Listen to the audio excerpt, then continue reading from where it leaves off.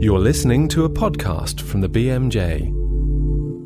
It's been 1 week since the largest earthquake ever measured in Japan struck and created a tsunami which obliterated much of the northeast coast of Japan's main island, Honshu. Since then, the world's attention has been focused on the Fukushima prefecture, where a battle to prevent the meltdown of a nuclear power station is raging. This morning, Professor Ryuki Kassai, Director of Community and Family Medicine at Fukushima Medical University, took time to talk to me about the situation there and the scale of the problems that they're facing. First of all, I want to express my deep sympathy for those who lost their loved ones, Absolutely. Their houses, their work, their hometowns, and their hope by this terrible disaster. In the first 2 days, it was chaotic, and then I'm working for my university medical center, and so the medical center accepted mainly the major trauma patients, as well as the patient with medical and surgical emergency like heart attack and stroke. But after that, in the following period, let's say for 2 days, hundreds of patients started to be evacuated from the hospitals and nursing homes in the tsunami-hit areas. Mm-hmm. And then our function at the medical center shifted to the one where we need to look for any facilities or hospitals to accept these lot of patients. Mm-hmm. And then most of them were frail, demented, bedridden, elderly. And now,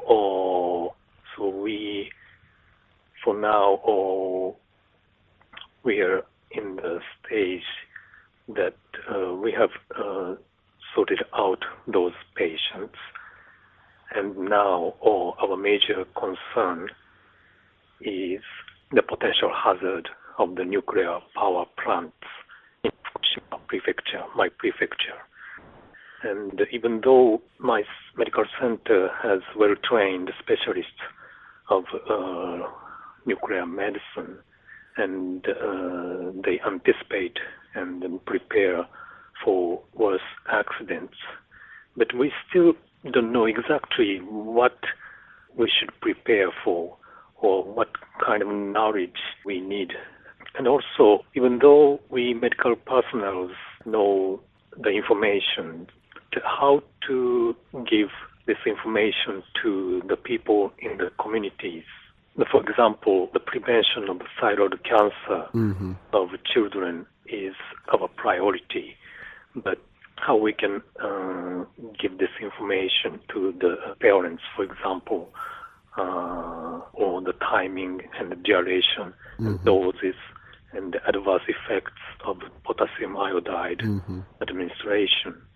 So even for our staff at the hospital or doctors in the communities, so they don't know exactly the risk of potentially contaminated foods. So we need definitely information of good quality in terms of the prevention of thyroid cancer. Is the government trying to provide that information? So we are looking for information by ourselves. And of course, we have sort of a National Institute for Radiology or Nuclear Medicine. And actually this evening we invite the specialists from there to give us a lecture. So the amount of information is growing, but the government, both national and local, so they are not acting as an operator to handle these information shortage. So now our medical school is acting kind of a leader for this disaster now. Okay. How about things that are a bit more practical day-to-day? We're hearing stories now that for some people water and fuel and food is running low. Is that affecting you at your hospital? Yes, the situation is getting better gradually. Just a couple of hours ago, our medical school and its medical center has got water supply. But still, we have a significant shortage of fuel, petrol, for heat. And also, we don't have much medicine and medical materials left. Transportation systems still are not functioning well. Okay, so that will be a problem to get potassium iodide prophylactically to parents and people who will need it then as well. Cold weather and a lack of fuel is obviously particularly vexing for elderly people. And we've heard stories recently just coming out about residents of care homes who survived the tsunami, but they're now succumbing to the weather and the lack of heat and water and food and things. Is that a big problem at the moment? Are things getting better there, or do you think they'll get worse? I think the situation will get worse. Yeah, as I said, the many frail elderly people evacuated from the dangerous area to the shelters, but the care in those shelters are not enough. Some people need tube feeding or IV infusion and the basic medications for hypertension, diabetes, and so on. But there's not enough number of medical personnel taking care of those people in the shelters. And our medical center started to send doctors and nurses to those shelters since yesterday. But the situation, they said, was terrible, and so we need to have some urgent solution, mainly led by our medical schools, I think. And do you know how many people this is affecting? I don't have exact number, but they say it's around 200,000 people are now in the shelter, and I guess the nearly half of them are the frail elderly. Okay, so do they have is there a priority needed for their care that you need? Yes, I think the priority is the first, the basic things, enough warmth, water, and foods. And then we need a group of people to sort out those people and find out the needs for them. And if needed, we have to arrange so that they are seen by doctors. Japan is used to earthquakes. They happen a lot. Obviously, this was the biggest one that's been recorded there. But how prepared do you think, as a country, you were? Did you have plans in place to deal with a disaster like this? Yes, it's a difficult question. So even though we had the big earthquake hit in Kobe and Hanshin area several years ago, but so no significant or concrete improvements we have accomplished in terms of the prevention or the maneuver under this situation. So, and then for me, it's my first time to have such a huge disaster. As the chair of the Department of Family Medicine, General Practice, Primary Care in my prefecture, I strongly feel that we need to construct the systems for the future disaster. I mean, you've talked a little bit about the plans that you have in place for, prophylactically treating children with potassium iodide, so they won't take up radioactive iodine should the worst happen at the nuclear power plants there. But do you have plans in place beyond that of how to deal with everything if the worst case scenario does come to pass? So for now, we don't expect that the major explosion will not happen. Mm-hmm. In terms of the effect of short period effect, we are now constructing the systems of the iodide supply to every people, especially the younger people and pregnant mother and so on. But in terms of middle or long-term effect of the accident, we still don't know, and then we are discussing how we can follow up beyond the acute disaster period. Regarding this, I want to have information from this podcast listeners around the world. And do you think it's the biggest thing we can do is provide this information that you need? Yes, that would be very helpful. I've heard that the Japanese government decided to accept foreign doctors to work inside the area, but we don't have enough petrol or water or heat here in Fukushima. So I think the information is the best thing we would like to have here. Professor Kassai, thank you for taking the time to talk to us today. Our thoughts are with you and all the people of Japan. Do you have any final thoughts that you'd like to share with us? Yes. As a family physician, general practitioner, I think what I have experienced during the past 1 week is a kind of, how I can say, of course, the emergency and the care for the major traumatic patients are the first priority. But even so, even in the first 1 week, I think we definitely need the sound systems of primary care here in Japan.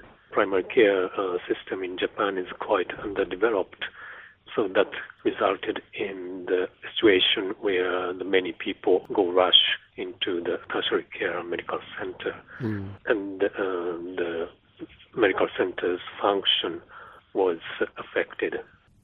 We'll be covering more of the situation in Japan as it develops, and we hope to hear more from Professor Kassai in the future. So keep an eye out on bmj.com for more information. Now, Mabel Chu talks to the author of one of our therapeutics articles about the use and efficacy of atypical antipsychotics. I have with me Dr. Paul Mackin, who's from Newcastle University and has written a therapeutics article for the BMJ on the atypical antipsychotic drugs. Paul, welcome to this BMJ podcast. Thank you very much. It's very rare now that I have a patient coming to my surgery as a GP on the older antipsychotic agents such as haloperidol or chlorpromazine. They're far more likely to be on these new agents such as risperidone or clozapine. Can you tell us a little bit about what they offer over and above the older drugs? That's a very important question. The atypical drugs were introduced with, it must be said, a great deal of attendant pomp and circumstance, because one of the key messages was that they appear to be relatively free from the extrapyramidal side effects. So these drugs became very attractive for prescribers. Subsequent experience, of course, has shown that it would appear that we have traded one set of side effects for another. Can you tell us a little bit about what the side effects are that I need to be looking for or monitoring as a GP? Well, of course, although the atypical drugs appear to cause fewer extrapyramidal side effects, they can occur, so one mustn't forget about those. But the more concerning side effects, arguably, are the metabolic side effects, and we know that some of the atypical drugs, particularly olanzapine, quetiapine, and clozapine, are associated with quite significant weight gain. We also know that these drugs are associated with problems with glucose handling. People may develop hyperglycemia and even frank type 2 diabetes with an insulin resistance picture. And they're also known to affect lipid metabolism. Some of these drugs, in common with the first generation agents, also cause hyperprolactinemia. So again, it's important to monitor prolactin levels throughout treatment. Okay. Now, I seem to recall when the atypical antipsychotics were first introduced to clinical practice, drug companies were heavily promoting the fact that they appeared to be more effective in treating the negative symptoms of schizophrenia. Has the reality lived up to the promise? The negative symptoms of schizophrenia are symptoms which arguably patients would consider to be most troublesome, manifested through apathy, social withdrawal, lack of volition, self-neglect, and so on. I think if one takes a dispassionate view of the literature, it's really very difficult to claim superior efficacy. There are a huge number of studies out there. The main difficulty appears to be that of methodological heterogeneity. But if we look at some of the meta-analyses and some of the pragmatic trials which are out there, I think it's very difficult to find any convincing evidence that these drugs are more effective in treating the negative symptoms of schizophrenia and schizophrenia-like illnesses. Would you like to take us through how you would start treatment with a patient? Well, one of the great challenges is that the patients we often deal with are presenting in a acutely unwell phase of their illness and very often are not capable of engaging in an informed discussion. So one, in those circumstances, would have to take a decision about what would be in the best interest of the individual and, if possible, draw in carers and relatives and so on in order to make those decisions.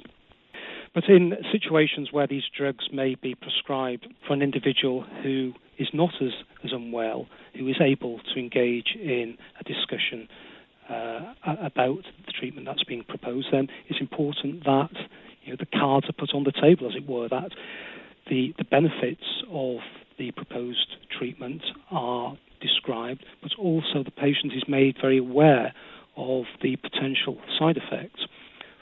One of the difficulties mental health professionals face is trying to engage patients with mental health problems in their treatment and convince them of the benefits of remaining on treatment. And it's not surprising, therefore, that if a patient feels that they've not been fully informed about the side effects, when they start to put on weight or develop diabetes, they don't want to take the drug any longer. So it's important that these issues are faced and put to the patient early on in treatment, if at all possible.